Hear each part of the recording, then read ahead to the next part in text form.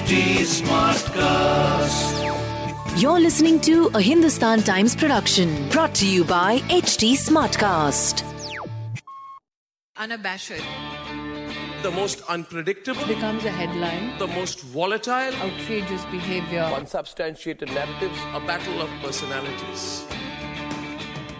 Welcome to Grand Tamasha. I'm your host, Milan Vaishnav of the Carnegie Endowment for International Peace. Now, if you're listening to this podcast, chances are you are a fan of the podcast The Seen and the Unseen. It's what I like to think of as the granddaddy of all Indian podcasts. For 186 episodes and still counting, the journalist Amit Varma has been putting together some of the most thoughtful, insightful, and eclectic conversations with the best and the brightest in India.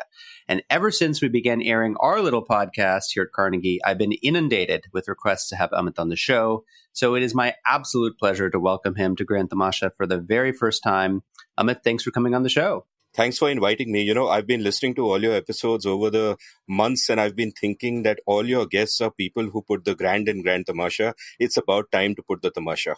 There you go. I'm excited for a little tamasha in our little tamasha. Amit, you and I have met at least on two occasions in person. Once in Bombay when you invited me to be on your show, and then another time, I think, at a conference in Hyderabad. But in those two occasions, I don't think I've ever had the chance to sort of ask you about your background, where you're from, how you became the sort of Amit Varma of today. And so since this is the first question you always put to your guests, let me throw it back at you. Tell us a little bit about your kind of upbringing, your evolution, how you came to be, the columnist, podcast host, and journalist that you are today. Well, there's this old John Lennon quote, life is what happens to you when you're busy making other plans. So I kind of epitomize that in the sense that I must be your only guest who's not a PhD. So your first non-PhD guest. And yeah, so I've kind of, from the time I was single digit years old, I wanted to be a writer, but a storyteller, a sort of a writer of fiction, which is pretty much what I've always wanted to be. And then I kind of meandered my way across life. I started off in advertising in the mid-90s. I spent a few years in television. I worked in MTV and Channel V. Then I tried to be an entrepreneur for a while and failed at it in the early 2000s. Then I got into cricket journalism, started a blog, started writing about all kinds of things on the blog, became a columnist and, wrote for a bunch of people, written columns for pretty much all the main Indian newspapers, and I've written for people like Wall Street Journal and so on. And then I wrote a novel, which was a pretty shitty novel. And then I decided that I wanted to play professional poker. So I did that for 5 years. I was a professional poker player for 5 years. And then I kind of got back to writing, as it were. And the podcast was just a happy accident. It was like, a friend suggested that why don't you, try this? And he ran a podcasting company. They were my erstwhile partners till last year. And so I gave it a shot, didn't take it very seriously. I wasn't someone who listened to podcasts. And then as I started doing it, I kind of started discovering that, wait a minute, this thing is big, not in the sense of is becoming popular or, not in that sense of bigness, but that I can do things with this that I cannot do in any other medium. And it's actually uniquely suited and uniquely important for our times, where otherwise discourse can be so shallow and momentary. And then I kind of, and the journey took on its own momentum. And here I am on the Grand Tamasha finally. So two things I want to ask you about specifically before we talk about the podcast. The first is about blogging. So I am experiencing a bit of blog nostalgia right now. In that I actually am yearning to read more blogs. And I'm sort of wondering, and maybe because you probably thought about this more than I have, blogs were a huge thing like 10 years ago. Then they've kind of disappeared. And now I feel like people are coming back to them. And I'm not really quite sure I understand. Do you get sort of how the pendulum is moving and why? Yeah, I think what happened with blogs was that when I started because it freed me, it liberated me from a lot of constraints of traditional media. For example, there is a constraint of length where, if you're writing an op-ed for a newspaper, it's got to be between 800 to 1,000 words. Here it can be 80 words or 8,000 words or 80,000 words. It doesn't matter. And freed from the constraints of following the news cycle, freed from the constraints of specialities, freed from the constraints of house style. You can discover your voice. So I would like blog, I blog 5 times a day for about 5 years. So had about 8,000 posts. And obviously it was very popular. So that incentivizes you to kind of keep going. So it was great writing practice. But I think the age of blogs died and I don't think it's come back. And the reason it died was a lot of the functions of blogs were disaggregated by social media. So, for example, Twitter took over the blogging function, the filter function. Your personal post aspect of it got taken over by, Facebook and Instagram and all of that. So I think it kind of died where you had a few great destination blogs still going. Like the only blog I still, read regularly is Marginal Revolution, which is incredible. I think what is coming back though is that, look, one, blogs died because the functions got disaggregated. Two, they died because people stopped going to destination websites where a lot of people will not actually type in a URL and go to a particular destination website. They'll instead just follow links that come up on social media and so forth, which is why I think the blog of today, as it were, if one can use that term glibly, is really newsletters. Because yeah, you don't have to go to newsletters. They're coming to your inbox. And I think a lot of the most vibrant, lively writing is happening on newsletters today. In fact, I started one a couple of weeks back myself. I know, and I'm a subscriber, and I'm wondering. So let's come back to this for a second, but the kind of evolution in your career made sense to me up until a point, and the point where I lost the thread was the professional poker player.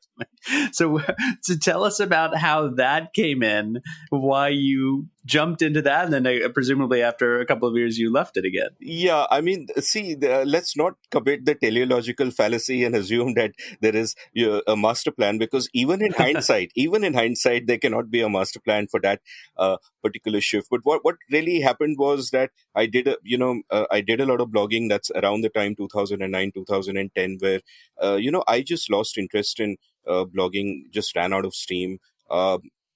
My book had just come out. I was going to start work on another one. And I went to Goa, which is, poker's legal in the offshore casinos of Goa.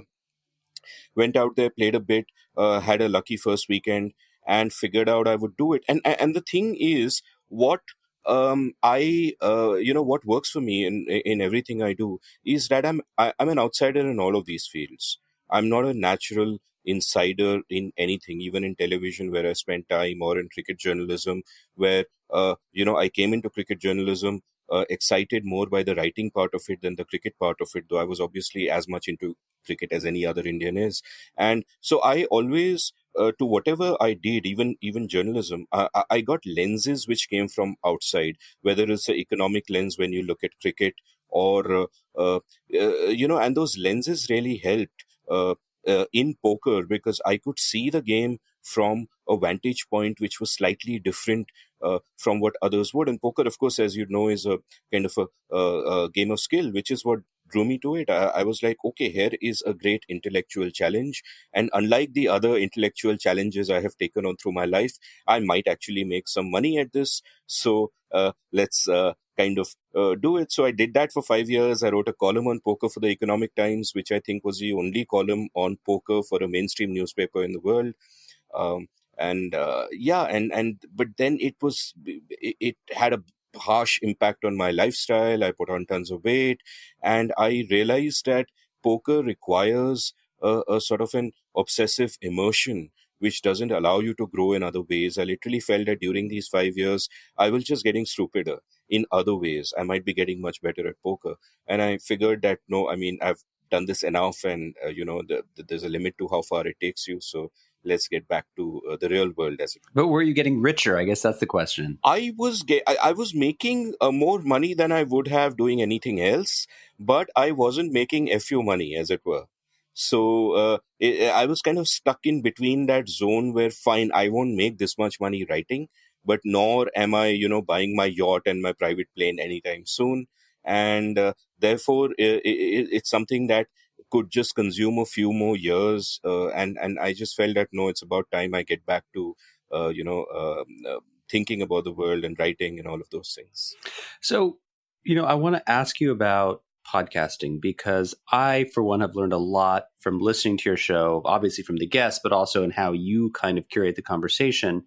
And you've spoken a little bit about how the medium of podcasting drew you in. But one of the things I think is really unique about your show, The Seen and the Unseen, is that you're kind of creating an audio library that can sort of stand the test of time, right? Your show, I think, and one of its real value adds is that it has a sense of timeliness. So, we were discussing before we started recording your recent 3-hour episode with Pratap Banumehta. You had a similar lengthy episode with Karthik Muralidharan, the education economist. You could revisit those conversations years from now and glean a hell of a lot of value from them. So kind of what is your theory of the case? Because, to some people, the idea of a 2-hour, 3-hour podcast is nuts, but clearly it's not nuts, right? Something's going on. What's going on? Yeah, I've thought pretty deeply about this. So let me give it some context by taking you through my podcasting journey and what I learned about it. When I got in, I was not someone who listened to podcasts regularly. And I assumed that people have short attention spans and a podcast should not be more than 20 minutes. So 20 minutes was like my optimal length. I even had one episode with my friend Mohit Satyanand, which was an 11-minute miniature or a 9-minute miniature, whatever. And then what happened is... By the way, I should mention Mohit has perhaps the best radio voice of all time. He has a mind-blowing voice. I mean, if he came on a show with the two of us, no one would be listening to us. So, yeah. So there I kind of... then I kind of figured out that, wait a minute, if you look at the medium, when are people listening to podcasts? There are really 3 use cases, which are when they are commuting, when they are working out, when they're doing errands. And in each of those, they are a captive audience. If chosen to be a captive audience, they're not really going to get distracted. Like if you're watching a YouTube interview, you can click on another tab. You can do, you can just close the window. You can turn your head. You can pick up a book. You can speak to someone. You can get distracted in so many ways. Someone listening to a podcast has chosen to be a captive listener.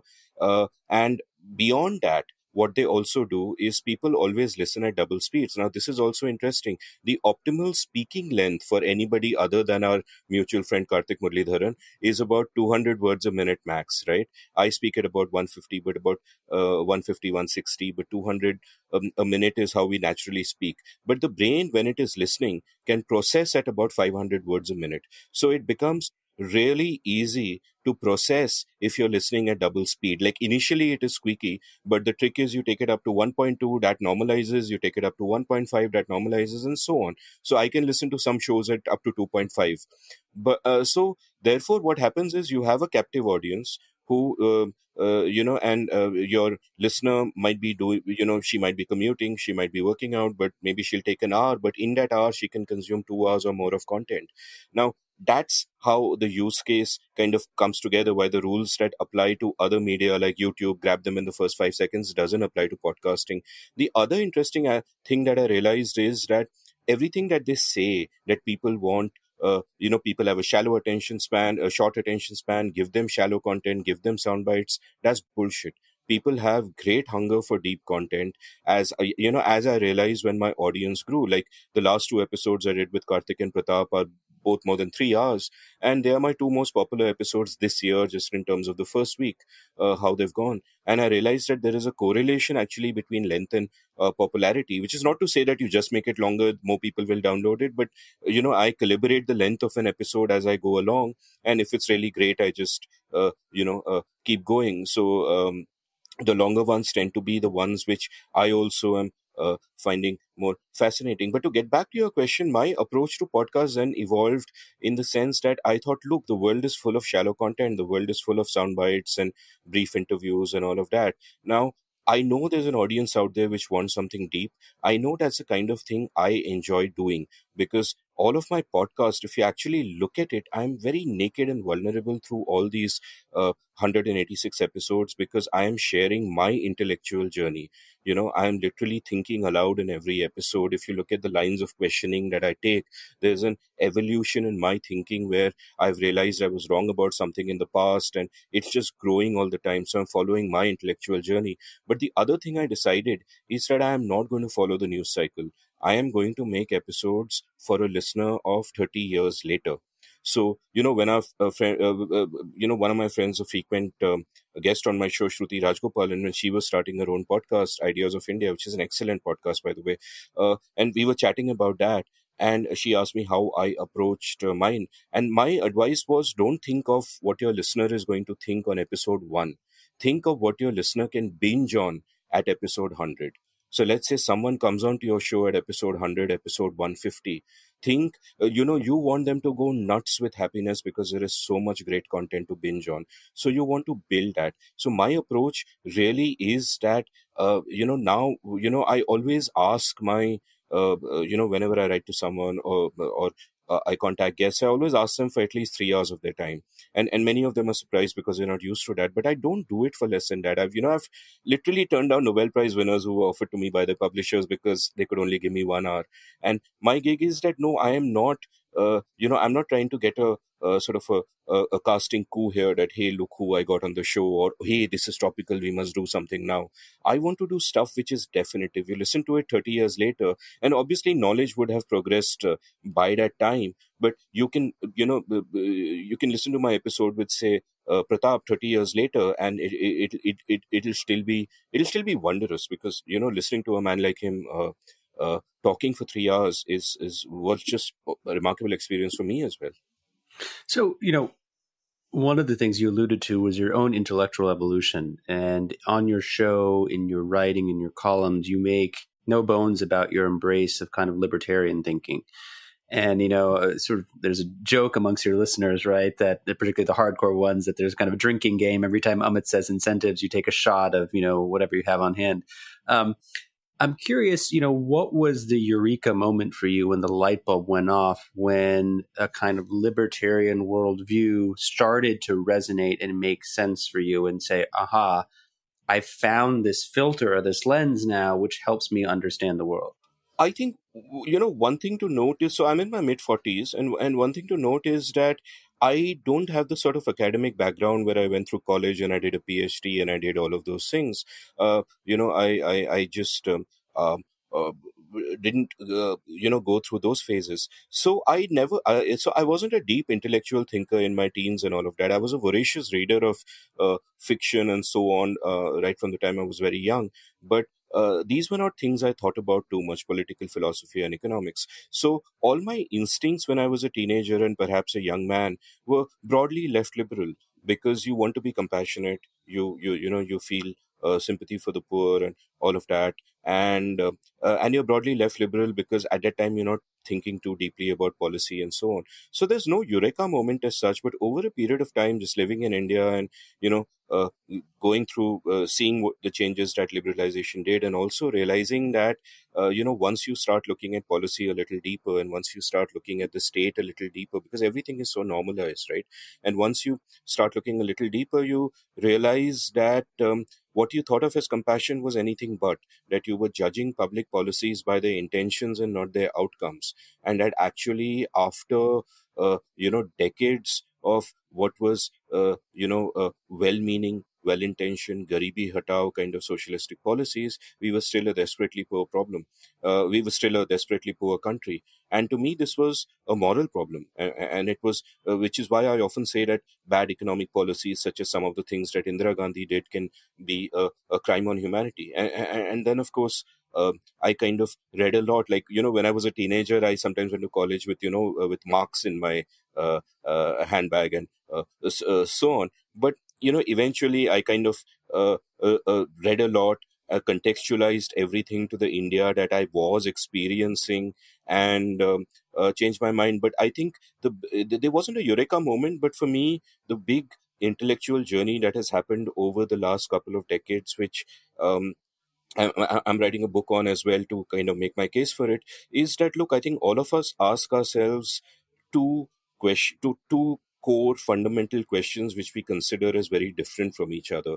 One of them is, what is the best way for me to live my life? And it's a question of personal morality. What is the right thing to do? And the other question is, what should be the relationship between the state and its citizens? And that's political philosophy, and that's a completely separate thing. And most people don't connect these two. And I have come to the conclusion of over a long period of time that my answer to these two is actually exactly the same, which is that both in my personal life and in the relationship between the state and the citizens, I want to privilege consent. I want to say consent is good, coercion is bad. And that is not just a case that I want to make at a moral level, but also when it comes to the second larger question of the state and the citizens at a consequentialist level, that individual liberty, respecting the dignity and autonomy of individuals, is also good for society. Except that this is very unintuitive. It seems unobvious, and I want to sort of and it bothers me that there is this dichotomy in so many of our thinking, that in our personal lives, all of us, all people that we regard as relatively decent human beings, all of us are libertarian, right? In the sense that, as a case I think made in my episode with Pratap as well, that if you and I go out for dinner, we won't force each other to eat what the other person chooses. We won't force each other to pay. We'll respect consent. We'll frown on coercion. In our personal lives, we are like that. But the moment we abstract it out, we lose these principles completely. And we think of the state as some benevolent entity which doesn't have a cost. But the point is, I once wrote a column called "Every Act of Government is an Act of Violence."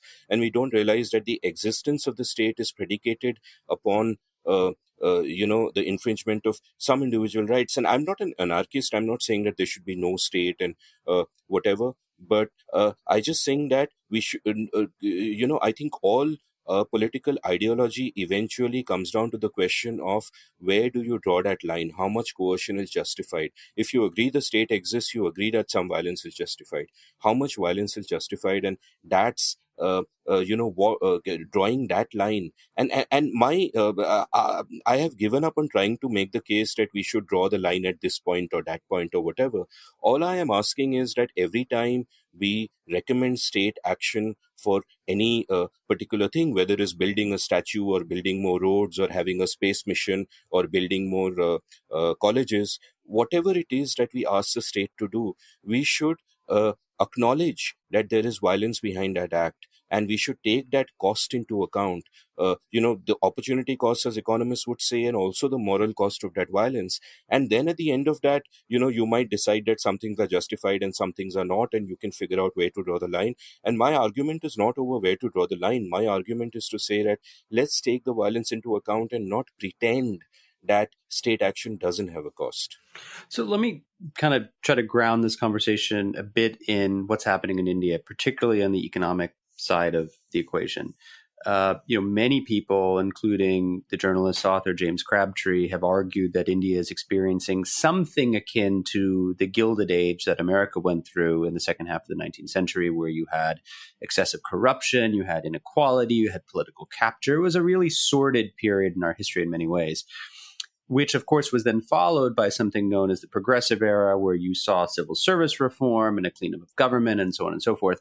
And when you start reading about that period, which I've done just a tiny bit, not nearly as much as James and others, you start to realize that there was this coalition of strange bedfellows, right? So you had kind of social justice warriors, you had social reformers, people who fought for things like prohibition, you had good government types, and then you had the economic reformers. Now, in the American case, the nature of economic reform was somewhat different, because the diagnosis was that laissez-faire capitalism has kind of run amok. We have to think about regulation. We have to think about breaking up the trusts and so on and so forth. Now, in India, you could say it's the opposite. It's really about how do you free entrepreneurship and capitalism from the shackles that exist.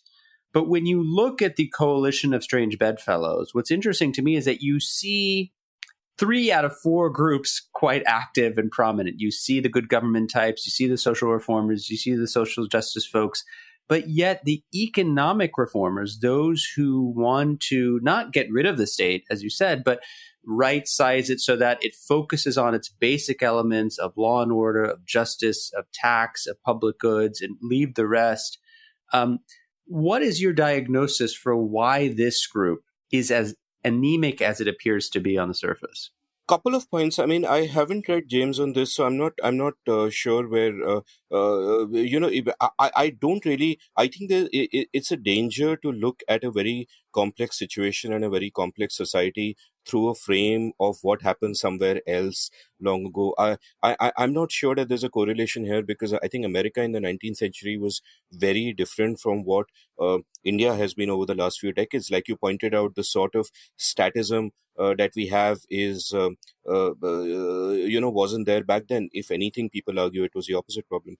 But and when I talk of that statism, I mean it in.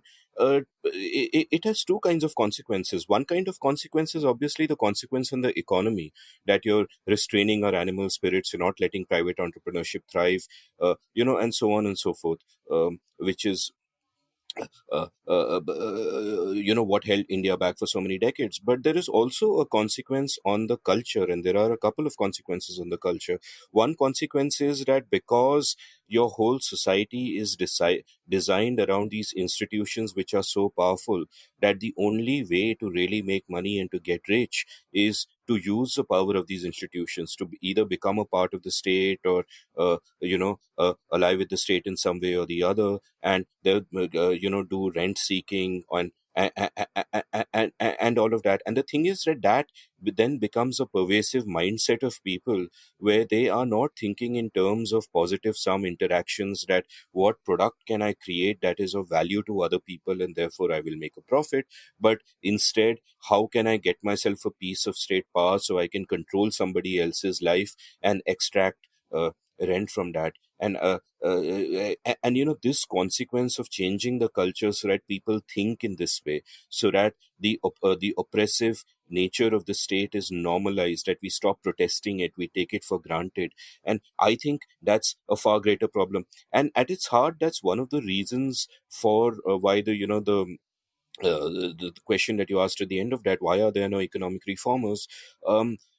Couple of, like, number one, I'd like to sort of underscore the fact that there, or rather, number one, I'd like to sort of point to why our politics is the way it is. So if you look at our political parties, for example, all our political parties are fundamentally the same, in the sense that in their economics they are statist, and culturally they cater to different kinds of identitarian sentiments or nationalisms or whatever, to differing degrees.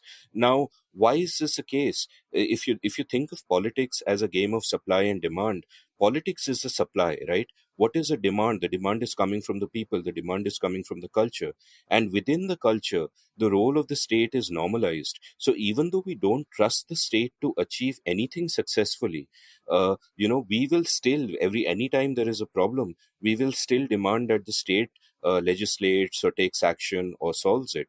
And we look to the state for answers. And apart from this, there is the other issue of, look, the core economic truths, as you and I know, the fact that all interactions are are a positive sum game, or the way spontaneous order works, that you don't need central planning.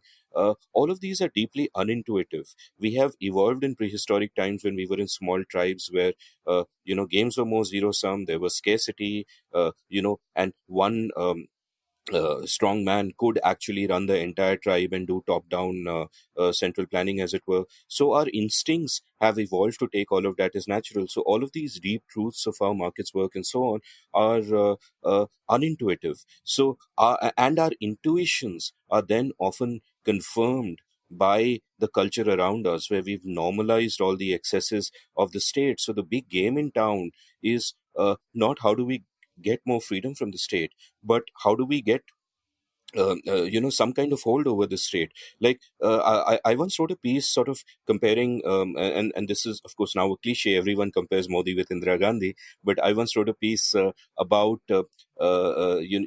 comparing them and pointing out that, at the time of the emergency, there is this famous story about how I think George Fernandez dressed up as a Sardar, and he was sort of running from the government because they were trying to arrest him. And he goes to Ahmedabad, and the RSS Karyakarta who receives him at the railway station is Narendra Modi.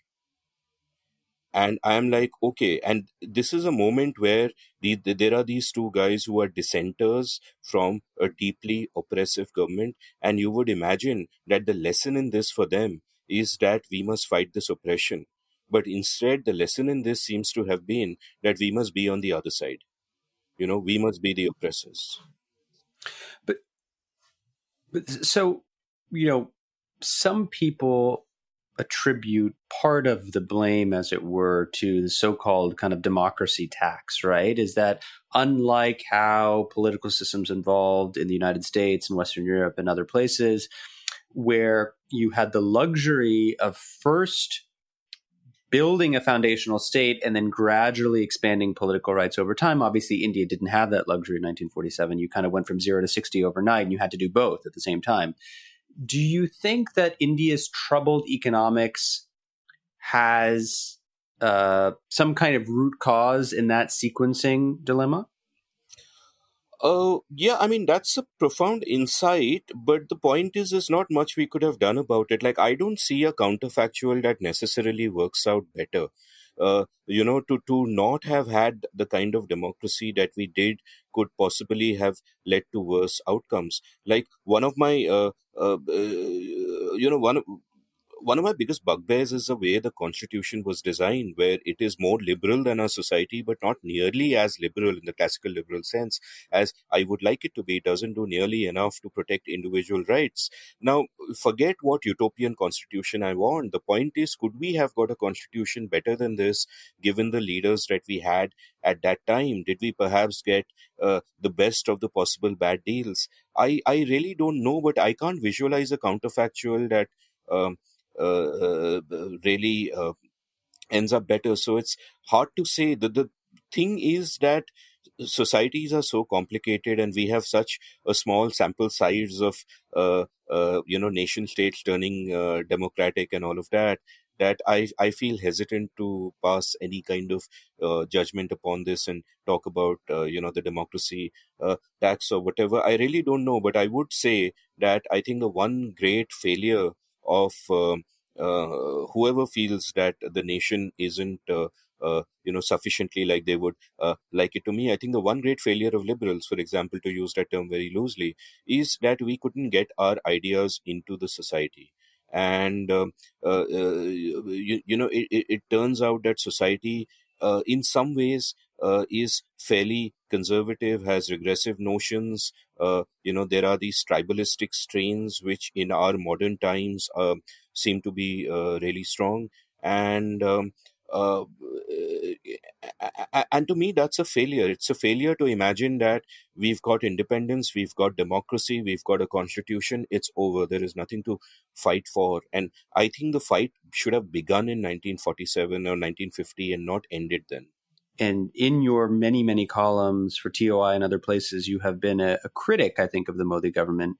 And I'm sort of wondering, if you take us back to kind of 2014, was there a particular moment when this government kind of lost you as a supporter or as somebody who was willing to give them the benefit of the doubt? Or were you kind of skeptical from the outset? Because 2014, I think, was an inflection point for many people. And where you ended up, depends on your kind of ideological priors. Yeah, so I was skeptical of Modi from the start. I remember writing in 2009 about this, and that I abhorred the Congress and the UPA, and especially the Gandhi family and the damage that the Nehru Gandhi family has done the country. So I constantly wrote against them. But it is obviously my fate to write against anyone who is in power, because power corrupts. In fact, power attracts the already corrupt, as it were, in moral terms. But no, I was never a Modi supporter. I think I had some sympathies towards the Vajpayee government, and looking back to that time, I think it's easy to see that he did a lot of things right. And of course, they also did a lot of things that one can criticize, especially on the social front and so on. But people contain multitudes, as you know, people like Vajpayee and Nehru and Ambedkar and Gandhi and so on. It's easy to paint them in binary terms and see them as black or white. But I think when you have decades of a political life, you have both. You do contain those sort of multitudes. Now, as far as 2014 is concerned, I did not vote because I don't believe in voting for a lesser evil per se. I'll only vote when I can. I just feel that every non-vote is a signal to potential entrepreneurs in the political marketplace that there is a gap in the market. So unless I'm convinced about a party, I prefer not to vote. So I didn't vote in 2014. But having said that, I had no idea that the Modi government would be this disastrous. I was sort of when he came to power, I was like, okay, great. I'm so happy that the previous guys have gone. Let's see how these guys turn out and all of that. And we pretty much had the worst case scenario. So I think I realized in 2014 itself, and obviously when someone comes to power, you think in probabilistic terms. So you're like, okay, that, there is a non-zero probability that things would be better, that there would be a centralizing impulse, a moderating impulse, that some reforms would happen, because after all, he had said many of the right things. And it's not just me saying that Modi said many of the right things. I had the Congress politician Salman Soz on the scene and the unseen. And Salman said the same thing. He said that when Modi came to power in 2014, even though Salman was on the losing side, because he agreed with a lot of the rhetoric on economics of Modi, that he was actually hoping that in some ways they'll succeed, and of course it didn't. So I think that was obvious in 2014 itself, and I started writing against him from right that time, because it was fairly obvious they're not going to do anything. I mean, you just had to see the composition of the cabinet to realize they're not serious. I mean, to have an intellectual like Arun Shuri in your party and not give him any responsibility and to thrust him aside, I thought was kind of ludicrous. But for me, the great litmus test is demonetization. I thought demonetization was a crime on humanity. It's the biggest assault on property rights in human history, if you look at the number of people who were affected by that. And I was kind of horrified, and I still am, that many people who might have supported Modi in 2014 for understandable reasons did not change their mind even now. And of course, we know that all their sort of house intellectuals were told that, hey, write columns in support, and many of them did, even though they privately disagreed with it. And I find that contemptuous. Somebody once asked me, why don't you invite XYZ on your show? And I said, no, I will never do that, because for me, demonetization is a litmus test. It is not an issue of a disagreement on economic policy. It is an issue, it is a moral issue, that Modi committed a crime on humanity, in fact hurting India's poor the most.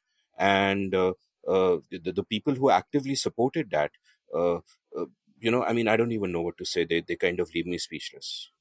I mean, one of the things that you've been quite vocal about is this issue of nationalism, in addition to the economic policies, so which demonetization, trade, imports, right? There's a whole range of things. But just asking about the nationalism bit, I want to just quote from something you wrote in April. So this was right before the 2019 election. You said, quote, "This inclusiveness, this joyous khichdi that we are, is what makes our nation a model for the rest of the world.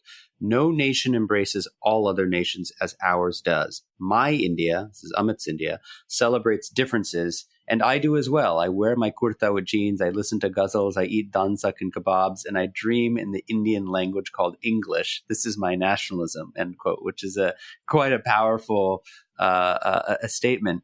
It's been about a year and a half, give or take, since you wrote this piece.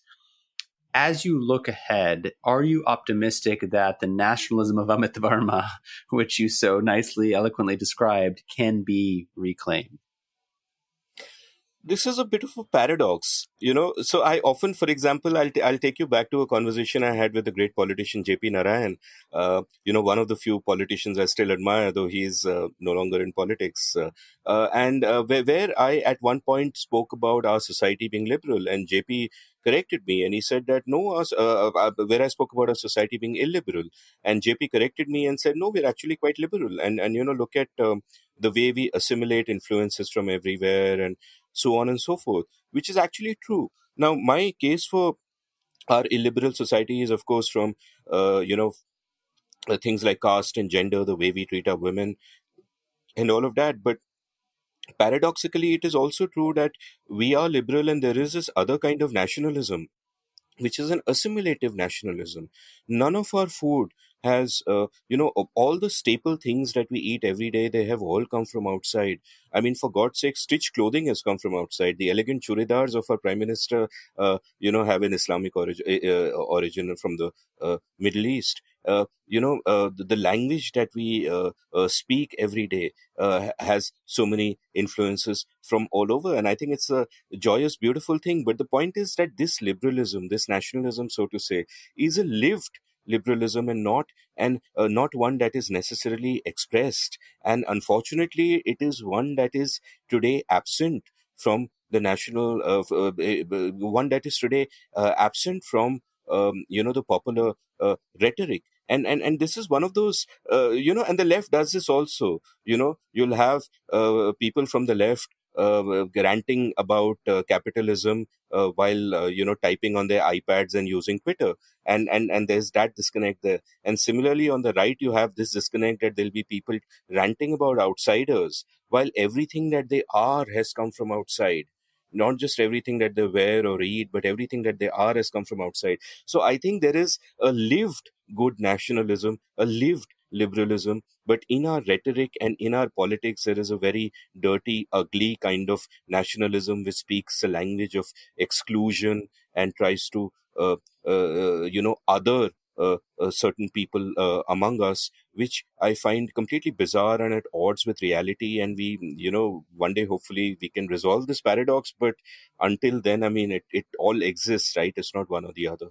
All right, Amit. So I want to bring this conversation to a close by putting you on the spot, by asking you the question that you often end your conversations with, which is, tell us one thing about India that gives you hope and one thing that gives you despair. What would be on your list?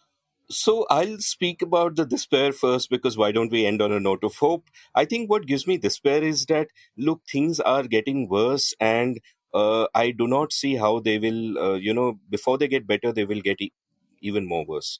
And that kind of worries me, the divisions in our society. And there are things that are happening that are not reversible. What has happened to Kashmir over the last year, it is not reversible. Earlier, you could have looked back at, policy mistakes you made and said, okay, the next government will come in and we'll repair this and all of that. But what we have done in Kashmir and the kind of othering that we are doing, especially of the Muslims in this country, I don't see how that will turn back. Equally, in terms of statism, I don't hear, I hear very few voices which are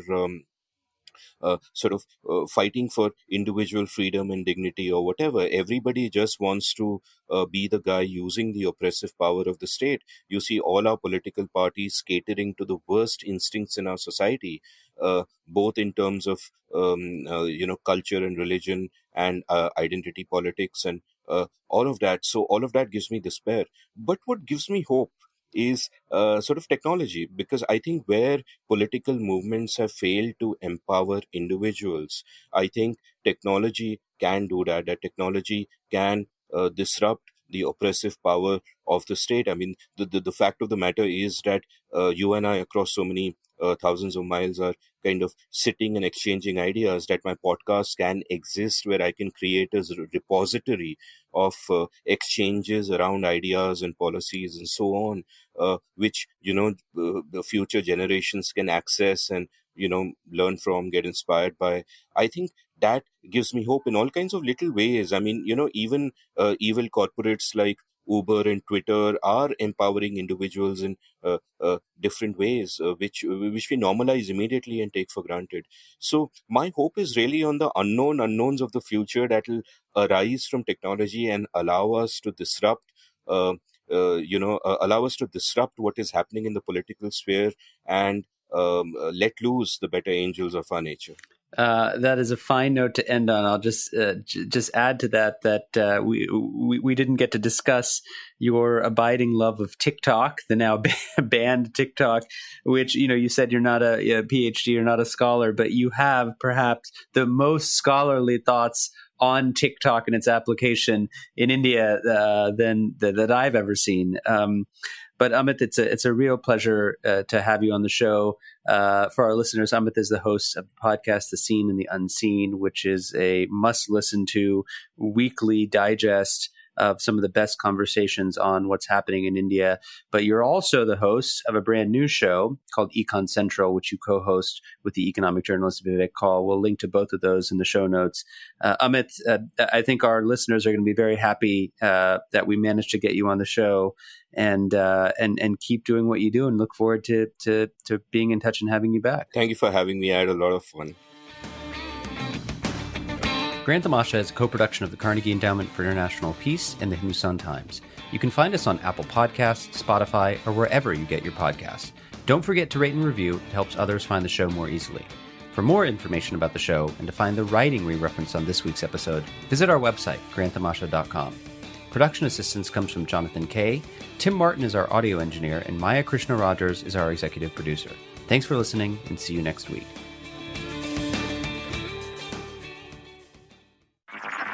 This was a Hindustan Times production brought to you by HT Smartcast. HT Smartcast.